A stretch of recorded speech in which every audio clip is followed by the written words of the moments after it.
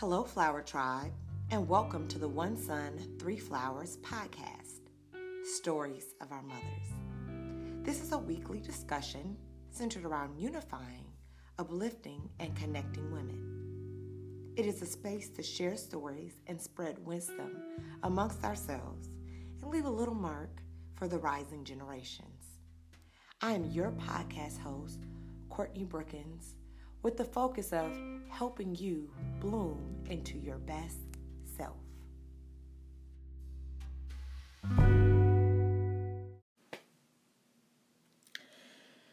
Hello and welcome to another episode of the One Sun, Three Flowers podcast.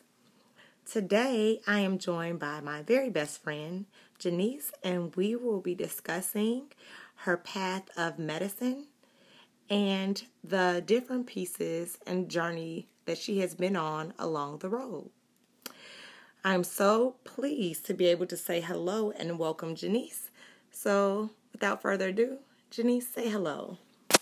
Hello, members of this podcast, and I'm just so happy to be here today and to be able to share and support my best friend and talk about my journey in hopes that someone can connect to it or can inspire someone to take those steps that they have been fearing to take.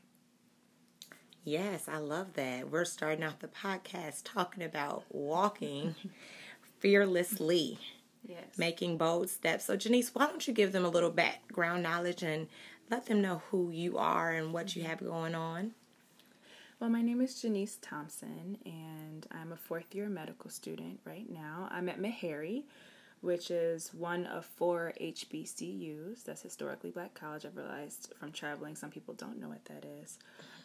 There are 4 black medical schools in the nation, and that's Meharry, Howard, Charles Drew, and Morehouse. And I'm at one of those schools, and it's been an amazing experience. This is my first HBCU experience, so pairing that with medical school, being around like-minded people with similar backgrounds and cultural beliefs has been an amazing journey.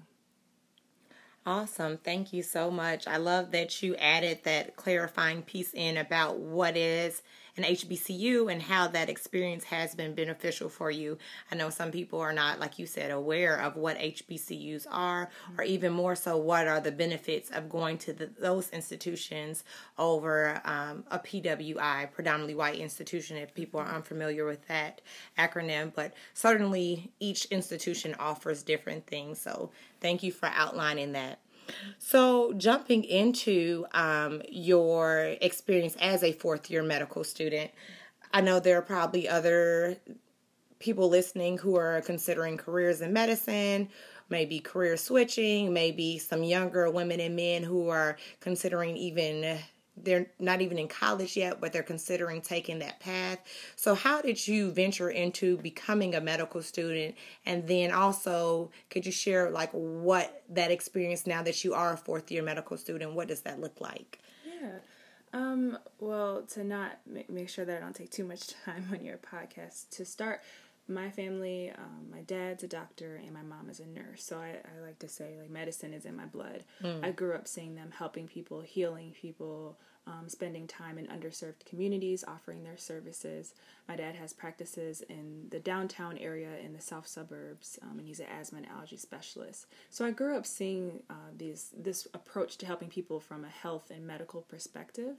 And so I think that's ingrained in me. But I chose to get a degree in business for college. And I did that because I was good at math. I have a systems approach. And I thought, I'm bad at science. Chemistry didn't come easily to me. So I thought that taking that business route was more natural and what I was supposed to be doing. And while I was managing, at one point was managing a pharmacy, and there were patients that were coming in there and they weren't filling their prescriptions, and I would ask why. And there were 2 reasons. 1, either they couldn't afford their prescription, or 2, they didn't understand why their doctor wrote them for that prescription. And that was really disheartening to me because it felt like, what's going on in this encounter when you went to the doctor? Did they not explain? Did they not include you as part of the plan? I don't know what went wrong, but clearly there's something that's going on because sometimes these were serious medications, blood pressure medication, heart medication. And so it's really important that I feel that one day, like, I talk to my patients about why I want them to start this treatment plan, make sure they're on board with it, or if they have any questions or concerns, and make sure that they are willing to, follow this treatment plan, and as well as considering their financial circumstances. There are people who have different types of insurance or don't have insurance at all, and I don't know the direction that healthcare is going right now, but I'm hopeful, and I just know my part in playing in this is making sure that I consider that when I'm talking about a plan with the patient. Like, what are they going to be able to afford this diet that I'm giving them? Are they going to be able to afford these medications? And just thinking about that holistic view of a person that you're interacting with for that moment. Yeah, that certainly is important. It's funny how you you started off in a different path, and that kind of led you into the direction of going to medical school. And also, I like that you kind of spoke to some of these issues that are centered around healthcare, because everyone's like, do what you need to do and make sure you take care of yourself. And we talk about even that being a component of self-care, but we don't talk about necessarily the affordability piece or how that plagues certain communities. So I like that was like a catalyst for you within your career. That's awesome. Mm-hmm. That is very awesome. So now that you are in medical school and you've made that switch, you've obviously gotten accustomed to those science classes. What does the curriculum or even your day-to-day, maybe you don't even want to go into the courses, however you want to answer it, but what does your day-to-day even look like, and has it shifted over the last 4 years? The day-to-day, that's a little hard to describe, because throughout your medical career, things are going to change. Like, for instance, maybe for 6 weeks you'll be doing a psych rotation, and the next 6 weeks you'll be doing an OBGYN rotation, or then a pediatric rotation. So, and each one of those have different responsibilities, requirements, and a different culture to it. So there's no day-to-day that's the same, but something that is consistent from each year is that I'm required to study and to remain curious. When you decide to go to medical school, you're deciding for lifelong you will be a student. You're dedicating yourself to staying in tune with what's going on with current research. How are things changing? What are we discovering? You have to stay curious. You have to stay motivated, because life is happening around you. People are, they'll get married, or they're having birthdays, or kids are growing up, and you really have to stay focused. And you will miss out on those moments sometimes, but you have to remember why you're doing it. And that is to be capable of helping as many people as possible, being equipped with the clinical skills, with the knowledge to be able to address someone's concern when they come and see you. And so I try to remember that it's a sacrifice, but it's also very rewarding for what you can do for your patients one day. So that makes total sense. I love the passion that I hear in your voice that whenever you talk about medical school, because passion has to be a part of what our day-to-day is, because like you said, that is our why. Do we really enjoy what we're doing? Life is meant to be lived. And I also like what you said about that curiosity aspect, that you're having to always learn and ask questions. And I think that those are some transferable concepts that can go within multiple industries and just within everyone's day-to-day life. So I really appreciate you adding that to the conversation. I know that you are a Black woman, if you guys can't see her, but she is a Black woman. And I'm just curious as to how does your gender, your age, they say never tell a woman's age, so I won't directly state it, but gender, age, ethnicity, how do those factors impact you as a medical student and impact your passion for medicine? That's a very broad subject matter, because each one of those categories has certain aspects and experiences I can share. But maybe I'll share like an experience for each one, or just kind of my perspective. Gender-wise, 2% of the nation's active doctors are Black women. Wow. And that's shocking to me. That is shocking. Oh my goodness. 2%. And, that may be more, it may be more than that, it may actually be less than that. But regardless, it's somewhere around there. And that's concerning, because there are more Black people in this nation. And that just shows that we need more representation. And that's not just as medical doctors, and that's as lawyers, that's as teachers, just any political figures. We just need to branch into every industry. Yeah. And I know we're trying, and I think we're getting there. But that number is shocking to me because I think representation is important, especially when I think of the particular fields I'm going in. I've chosen to be an obstetrician and gynecologist. And I just think about young Black girls and having a doctor they can go to ask questions and who can understand their background and can give them that reassurance and guidance and be a role model for them. And so I would like to see that number increase, and I'm glad to be part of that and staying on track to what I'm doing. We need to make that, if there's about 15% of, I think, Blacks in the nation. Okay. And I those numbers, I question those, like how they come up with these numbers, if they're truly accurate. But we definitely have room to increase the amount of Black doctors. And I just want to say, for any of you out there considering going to medical school, go for it. And there's even other opportunities, nursing, physician's assistant. There's other ways to get involved in healthcare, but we need more minorities involved in healthcare. Absolutely, especially for all the different reasons that you named, because there's certain issues that might be more culturally related that impact healthcare. And so having, like you said, having that voice is very important. Having that understanding is imperative. It is. And then in regards to age, I'm considered to be on the older aspect of going back to med school. I'm 31, and I went to when I was in med school, I was about 28 when I started, 27 when I started, and most people, they start right when they get out of college. Right. And so I did a career switch. And so that's another thing I would like to encourage someone to do, is not to be deterred by your age. Because what this means is when I start to practice, I will be about 34, 35. Most of the time, people retire maybe 65. Yeah. So that gives me 30 years to do what I want to do every day, to feel good about waking up and following my passion. So I wouldn't let your age deter you from going back to school, from trying something different. It's going to be hard. Yes, I have sacrifices. I'm not making the income I would have made if I stuck with finance. I'm not able to take the trips with my friends, but at the end of the day, I'll have a lot more years of being in the field that drives me, and to feel like I'm making my mark on this world in the way that I was designed to do. That is so powerful. I just really took that into my spirit, because I hear all the time, and I might sometimes even have to admit I'm a victim of stating that, like, oh, we're in our 30s. Oh, I hear people in their 40s saying, I'm too old. I'm too old for this. I'm too old for the career change. I'm too old for children. I'm too old to try love again. And I'm too old to purchase a new property, whatever. But if you're looking at how many more years you can enjoy that, then that will certainly change your perspective of what you're too old for. You have to look at what do you still have to offer. So thank you for adding that piece into it. Yeah, and we've talked about this before. I say, like, we have to imagine when we're 50 years old, 60 years old, women one day, and we're looking back at our story. Are we proud of it? Are we laughing together? Are we smiling? Right. Do we do the things that we wanted to do, take these risks, what some people would call it? Right.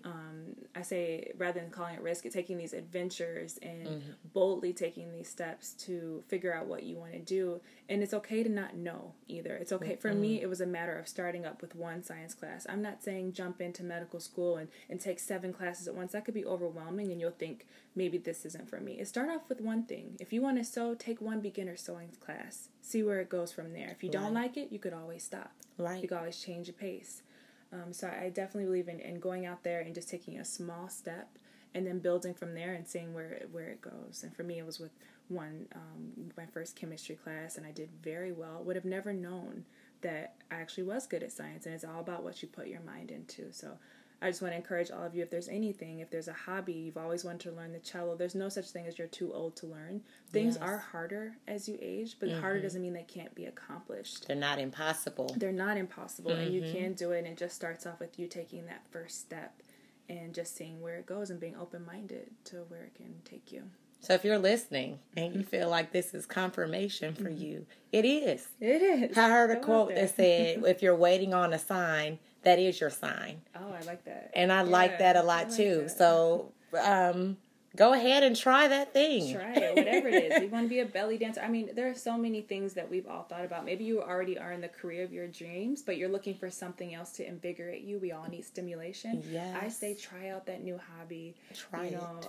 Even if it's something's by yourself and you're not comfortable going to a movie by yourself, try out that one time. See what it's like. It's just do things that make you feel uncomfortable, because there's something to learn about yourself, and it actually ends up being very stimulating, and you'll discover some new things and just gain confidence. And so I just hope you all try what's ever on your list or been in the back of your mind. I want everyone to just take one little step to make it happen, even if it's Googling the nearest dance class, or if you want to try yoga for the first time, whatever it is, just give it a try. Give it a try. Take the first step. Everyone listening, take the first step. We can't say that enough. Take that first step. You won't regret it. No. The worst thing that could happen is you take that step and you realize, actually, I really didn't like that so much. And that's something to gain too. That it's good to learn the things you like and the things you don't like. Yeah. It helps you to deepen that relationship with self, which is really the ultimate goal, right?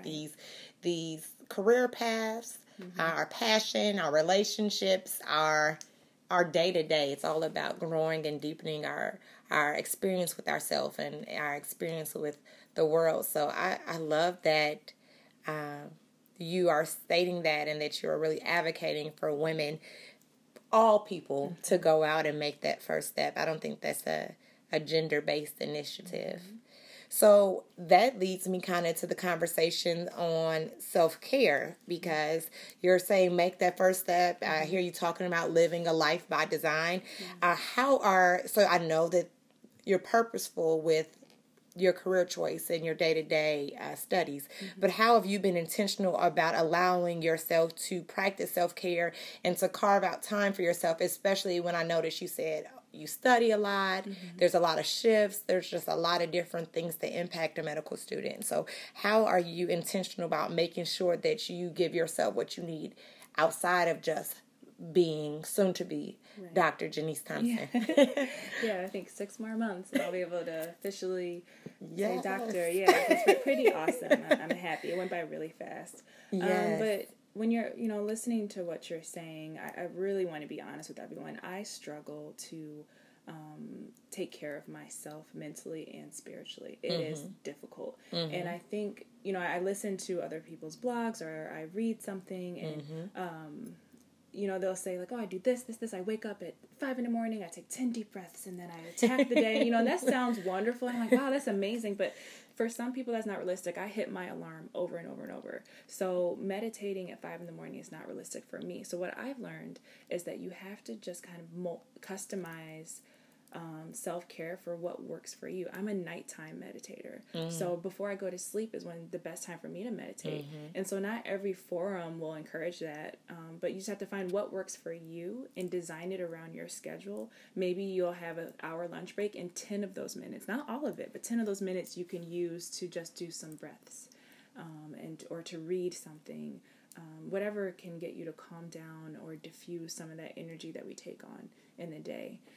And something I wanted to mention, Courtney, was, in medicine, and I'm sure in a lot of different fields, you will encounter what I call, and what a lot of people call, microaggressions in the workplace. And so there's these passive-aggressive moments, and there's actually more research on that, and I'll share the links to that minorities, whether women, black women, black men, just women in general, they experience these microaggressions based on their gender or ethnicity or age. And people they're not intentionally trying to be hurtful or malicious. Right. It just happens. For example, black doctors often get mistaken for being janitors when they walk into a patient's room.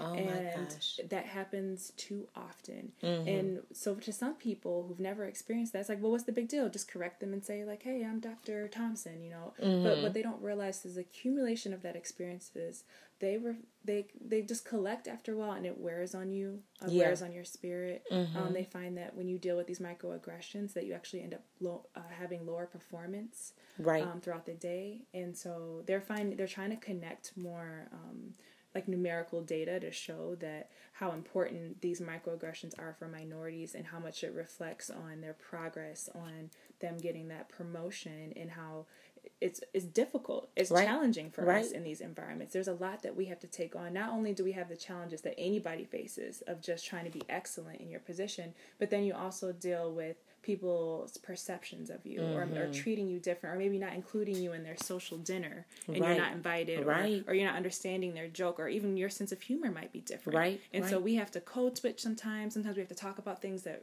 really aren't that funny to us. And that's and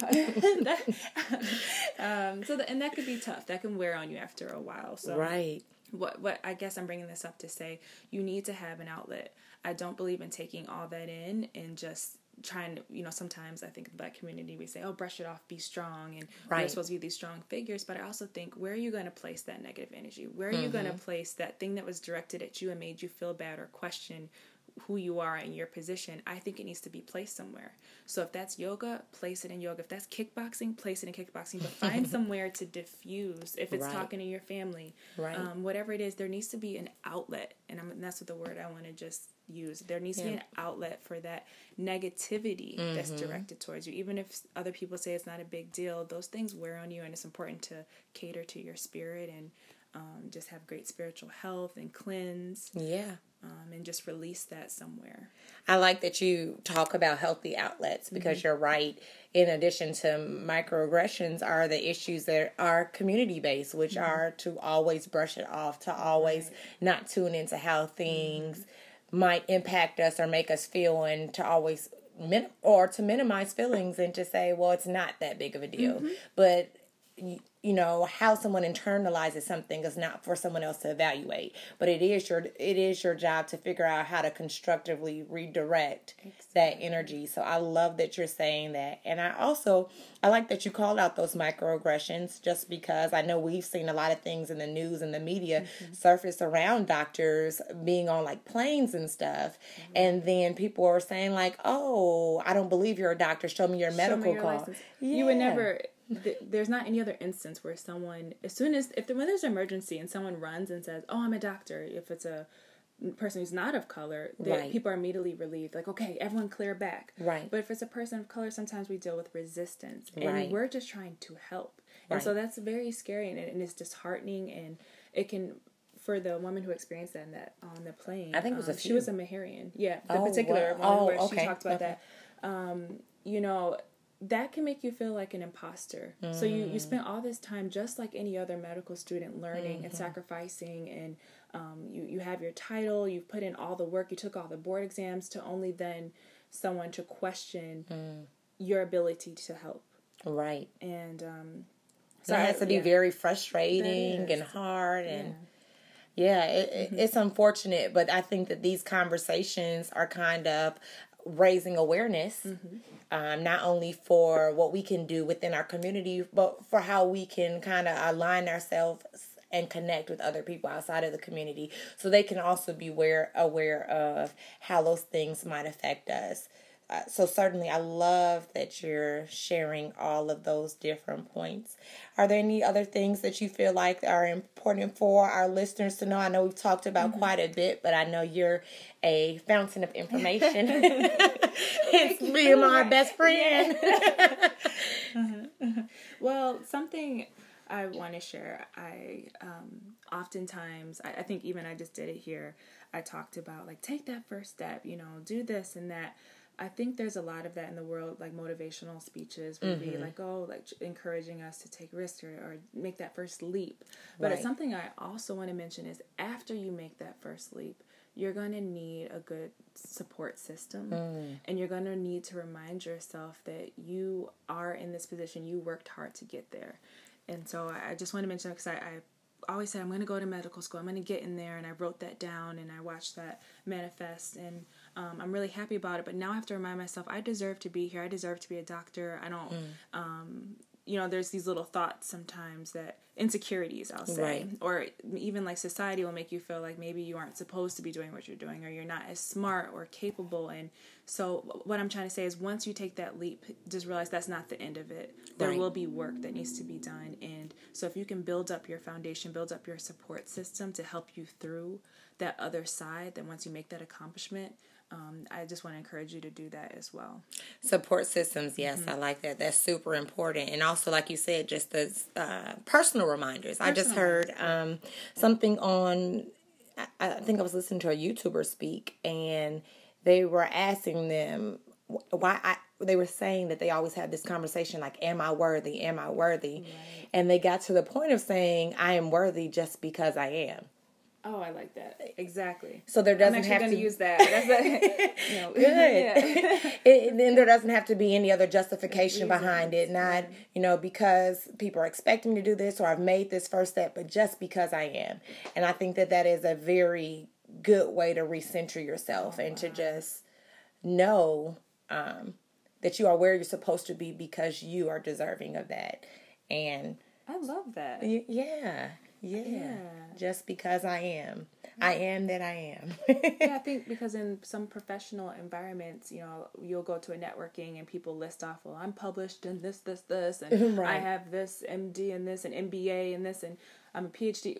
That those are really wonderful achievements, but they're often Right. discussed in public settings, and it can make someone else feel demeaned or like they're not as competent as their Right. peers. And so I really like what you said, and I'll use that because I have felt that, like, what am I doing here? And it's just realization, like, I'm here because I am. It's just very Right. simple. Like, I don't need to list off a billion things on my CV. Right. You just deserve happiness. You deserve to follow your passion and to be in these places that other people are in, and you don't have to explain the evidence for why. No I love evidence that. needed. I like that. No evidence needed. It's not an evidence-based conversation. It's not evidence-based. I love that. I'm going to take that with me. It's interview season, and I need to remind myself that. Yes, Yeah, yes. So in that spirit, for people who are wanting to possibly get a seat at the table, for lack of a better word, or even just wanting to talk about more of taking that first step or being realistic with their self-care practice, however they connect with you. Is there any way that our listeners maybe could reach out to you and connect with you beyond the podcast? Certainly, guys, you can leave comments under the podcast. Please but do. Yeah. yes, please leave Please comments. leave comments. I love comments, even if it's not about medicine. If you've experienced some type of microaggression, I'm curious to hear about it and how you handled it, what your thoughts are on it, if you felt it directly affected your performance, or if you don't think it affects, well, even if you disagree. I just want to hear other people's thoughts on that. Absolutely. And then if you would like to reach out, I'm very open to talking about things, to helping you to, even if I can connect you with someone else, if you're in a particular city and want to reach out or get part of the science community through research or medicine or healthcare. Yes. You can reach me on LinkedIn at Janice Thompson. I think Courtney can include a link. I'll give that, I guess, in the podcast description. Yes, I will. And feel free to message me. And, it might take me a little while to get back to you, but I will get back to you. Promise that. Yes. Well, awesome. Thank you so much. I have really enjoyed this conversation with you, as I always do. And I'm sure everyone listening has enjoyed the conversation as well. So thank you for being on the podcast. Thank you for listening. And I look forward to hearing from you listeners. Yes. And like she said, I will be leaving contact information in the description. Please remember to like, share, and subscribe, and share. Again, let me say it one more time. Share this with a friend, someone who might be able to connect to any element of this story. Thank you again for tuning in, and it has been another wonderful episode of the One Sun, Three Flowers podcast. Bye for now.